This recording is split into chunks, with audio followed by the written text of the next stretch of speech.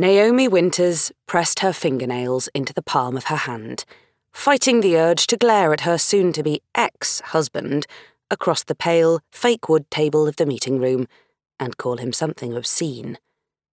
She was doing her best to be a grown-up about the whole divorce thing, but there was only so much a woman could take in one sitting. The words of their respective solicitors drifted in the air as they finally came to an agreement of how their money, their possessions, their life together would be split, and Ollie's passive gaze made her want to throw something at him. His green eyes that she'd found so attractive when they'd first met were gazing down, and his mouth was fixed in what she'd always called his constipated accountant face, an expression as devoid of emotion as a particularly emotionless robot. Unfortunately, she hadn't brought anything to the meeting except for her handbag, the expensive one she'd treated herself to, and she didn't want to fling that his way. She eyed up her solicitor's heavy-looking filofax that was sitting on the desk between them. She didn't think people had those nowadays, but she was happy he'd bought it. It would be perfect to inflict a decent amount of damage if she put some power behind it. Without thinking, she picked it up, weighed it up in her hand, earning confused glances from everyone at the table. She put it back down, pretending that what she'd just done was completely normal.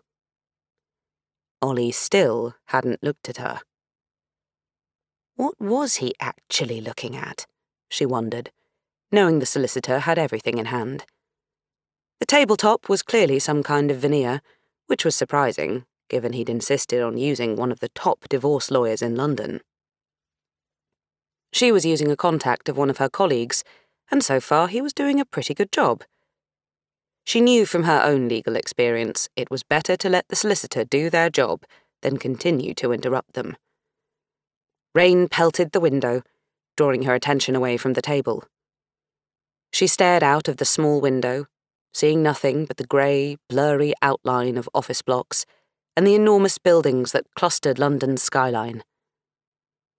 Ollie suddenly whispered something to his solicitor and then returned to staring at the tabletop.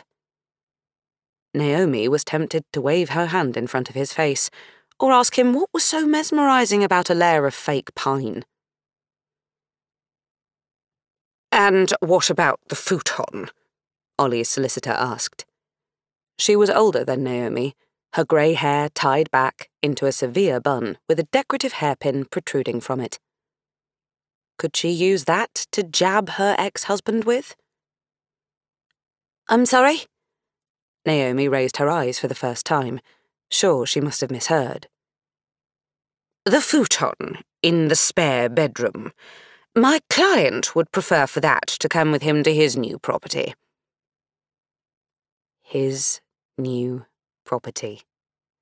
That he had a new property, a little flat all of his own, and they were now totally separate entities, made her burn with anger.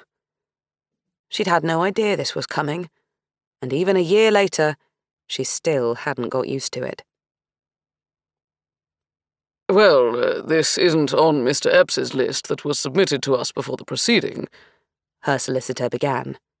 "No, but he has decided he'd like it, and as he purchased it, we have receipts, if necessary." Of course he did. Ollie only ever threw his receipts out after 7 financial years had passed. Her solicitor went to speak again to argue, but Naomi had to stop him. She leaned over and whispered in his ear. He whispered back.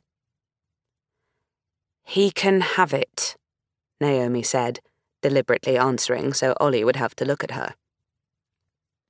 He didn't. His eyes were still pinned down. Had he been hypnotised? She'd seen a video once where someone had done that to a chicken. Was that what had happened? How could it be that they'd been together for so many years, shared so much, and yet now he couldn't, or wouldn't, even look at her?